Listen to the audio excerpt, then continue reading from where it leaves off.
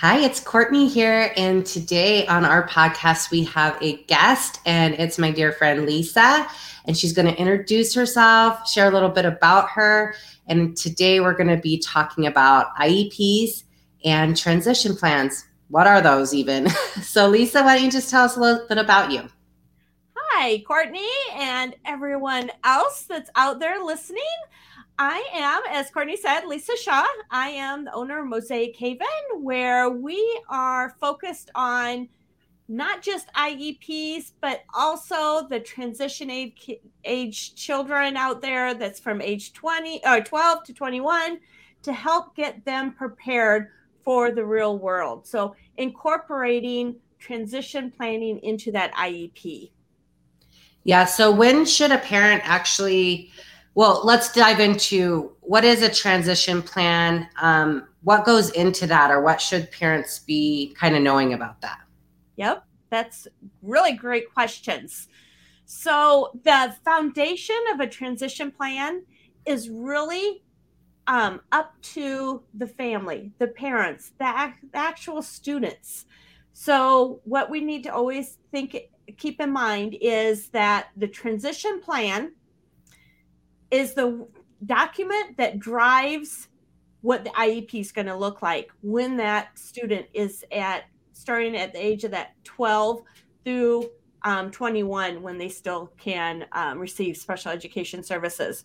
So, in other words, what I'm saying is that we need to understand, the IEP team needs to truly understand what is the hopes and dreams that the family has for that student when they exit special education, from the aspect of employability, continued education, independent living skills, leisure time, where they might be working, and having an understanding, a vision of what a typical day in the life would be for that child after they become an adult will help the team to figure out what assessments need to be done, what goals may need to be written into the IEP to ensure that the right skills are developed for they can meet those post high school goals.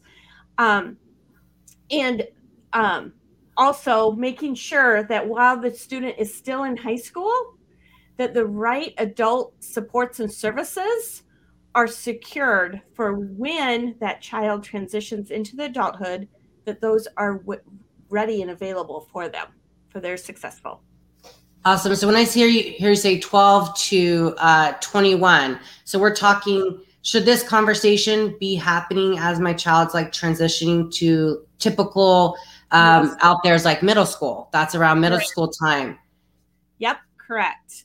So, what I usually use for analogy for parents to truly understand the importance of transition planning, because too many times parents wait till the last 3 or 4 months before they exit special education. So I'm getting really busy right now this time of season because parents are now all of a sudden going, "Oh my God, my kid's gonna no longer be in school as of May. What do I need to do now for them?"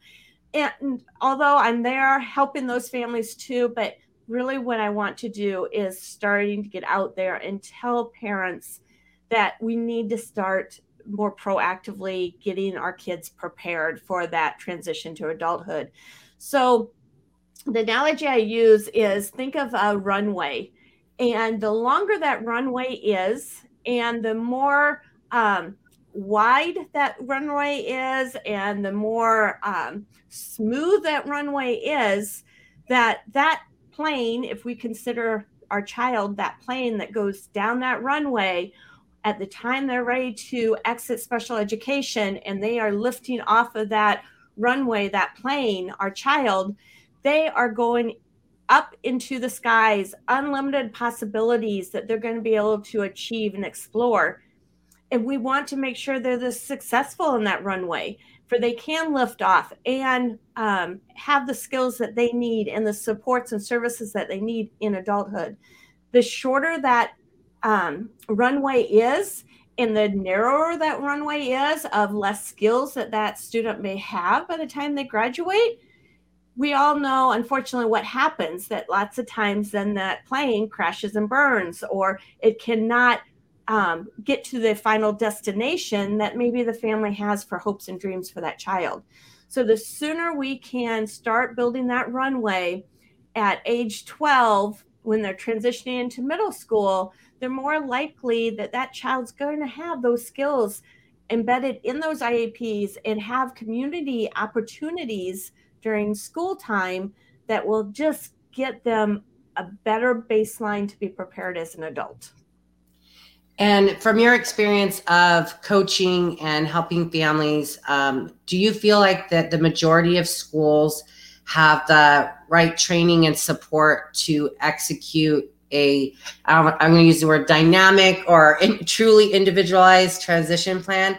Or do you find that a lot of teachers and districts have kind of been thrown into this as part of their job responsibility, but they have not necessarily gotten the training and support to really know maybe all the different resources or how to write a really great transition plan for the students? Yeah. And I honestly wish I could say to you, yes, that the school is able to help us families achieve our hopes and dreams, but unfortunately I can't. The schools are not resourced or trained to be able to prepare our kids for life after high school, unfortunately. The special education teachers are not trained for transition planning. It is something that they need to take on themselves if they want to be an expert in transition planning, such as myself.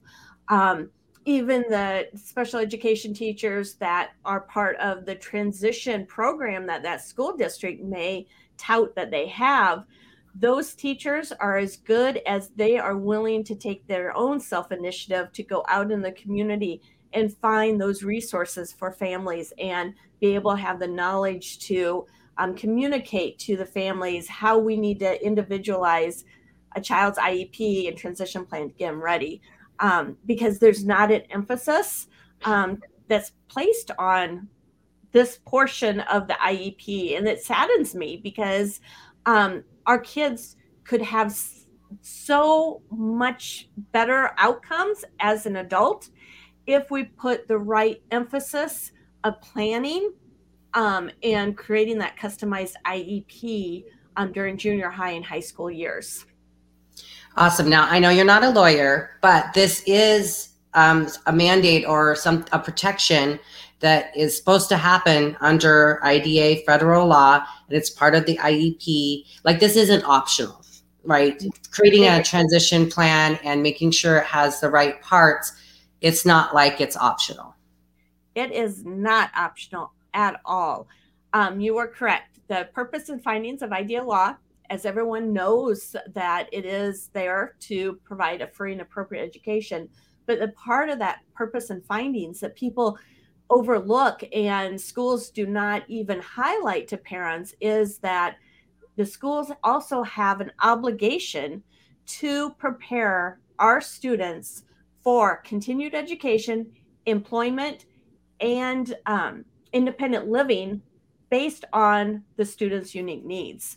And that's where the parents have the right to go into those IEP meetings, be an equal member, provide, communicate to the IEP team what their hopes and dreams that the student has for adulthood, and get that student prepared and have the IEP team all cohesively working together for that same outcome that everyone wants the child to achieve. So where I come from, and I know you hear me say this all the time, Courtney, that if we create that runway the right way, and we create a nice long wide runway, that last day of the student's day of high school, the last day of high school for that student should look like this first day of the rest of their life. That is a litmus test that we have done the right preparation for that student. And so at one of my national trainings that I went to, like an accredited program, they talked about parents repeatedly feeling like there's this kind of cliff after high school. And the sentiment is that their child falls off the cliff. And that does not sound like they're ready for the rest of their life. Like it sounds like they lost all of their supports.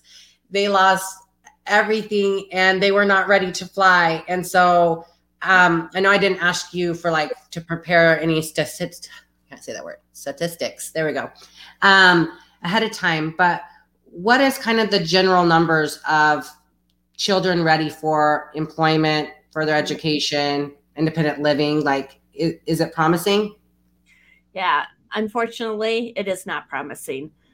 The statistics say that about 90% of the students have developmental and learning disabilities. 90% of them leave high school and are underemployed or unemployed. So that means only 10% of the students nationally actually gets employed in an integrated competitive environment. And that is so sad. The statistics are just as bad as students going into adulthood and they're living in poverty because they cannot get employed. And then there's statistics, and I know, Courtney, you're a passionate person on this, that because they live in poverty, because they can't get employed in an appropriate place, that they are more susceptible to violence against them. And that's just not right at all.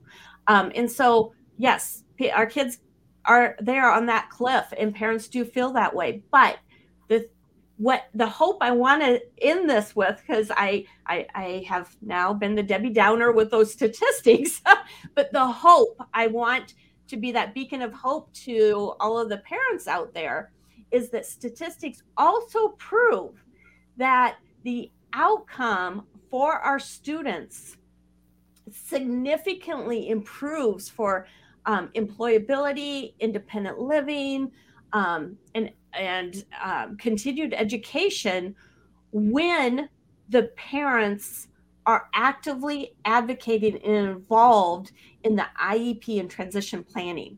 When those parents are at the table and it has that vision of what that child's life needs to be after high school and is advocating to make sure that that IEP is designed in such a way that's customized for that student, and ask those necessary questions I tell my clients to ask, that those statistics tremendously improve, which is great. That means that's another reason why, as parents, we can't wait till the day that they leave high school and watch them fall off that cliff. We need to do our due diligence as parents and start planning ahead. That makes sense. And really feeling empowered that they don't have to wait for the teacher to bring it up, that they themselves could bring it up and bring the ideas and the goals, and really talking with their child and understanding their strengths and being able to bring those to the table. Now, on your website, do you have like a resource that is kind of like a starting point that families can get to know the transition process or what to be looking for? Absolutely. And I will provide that to you, Courtney, that you can share further with your followers. And it is an IEP transition toolkit to get you up and started.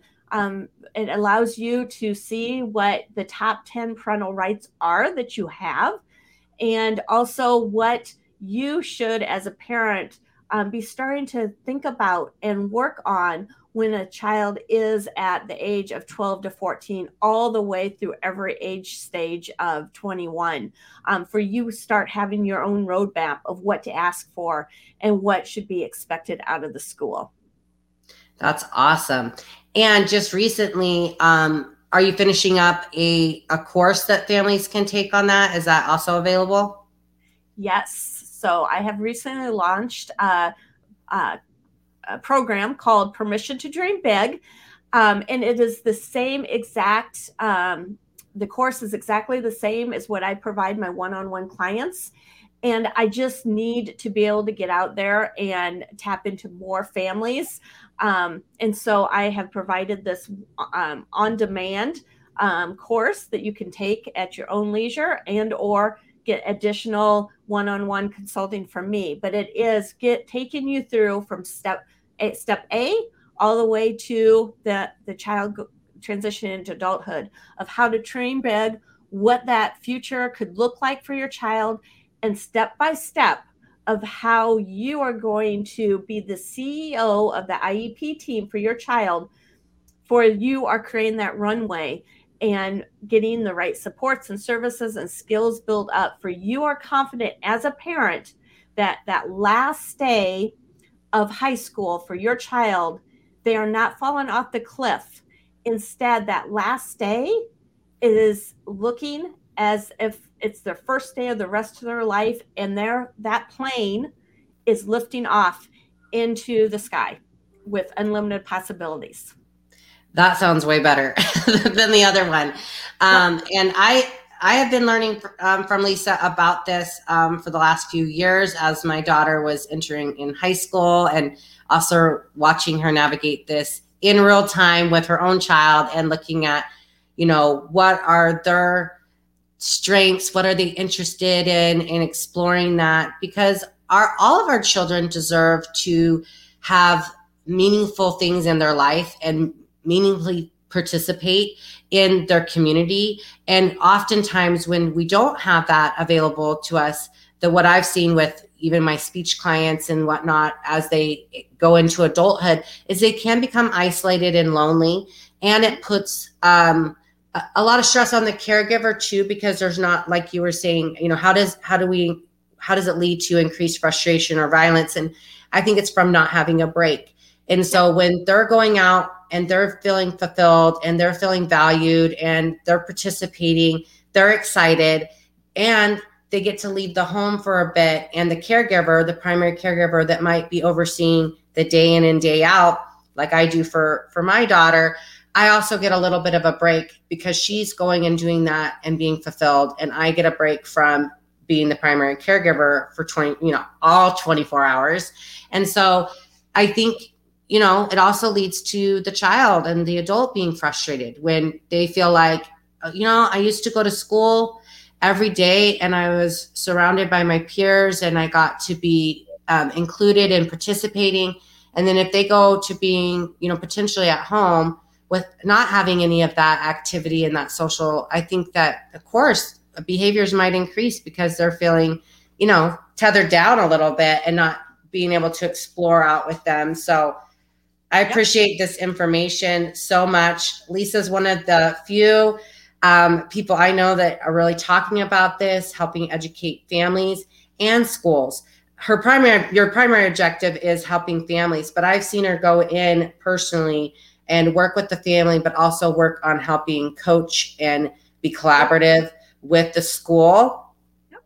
And so that's something I want to put out there to parents, that we don't have to be scared to advocate. When we're advocating and collaborating and we have a strategy and a plan and a roadmap like you provide, you can go in there and do that in such a nice way that if you leave feeling good, and your child's going to get an awesome transition plan. It doesn't have to be fight and I hope to get a transition plan, or I do nothing. You know what I mean? There's a middle ground there. Absolutely. Absolutely. And like we said at the beginning of our conversation here, Courtney, it's the family's right for us to do that transition planning, for they do live a satisfying, meaningful, dignified life.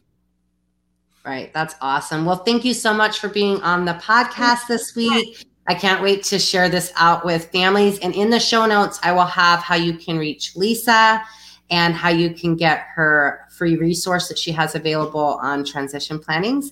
And we'll be back here later this week. Thank you.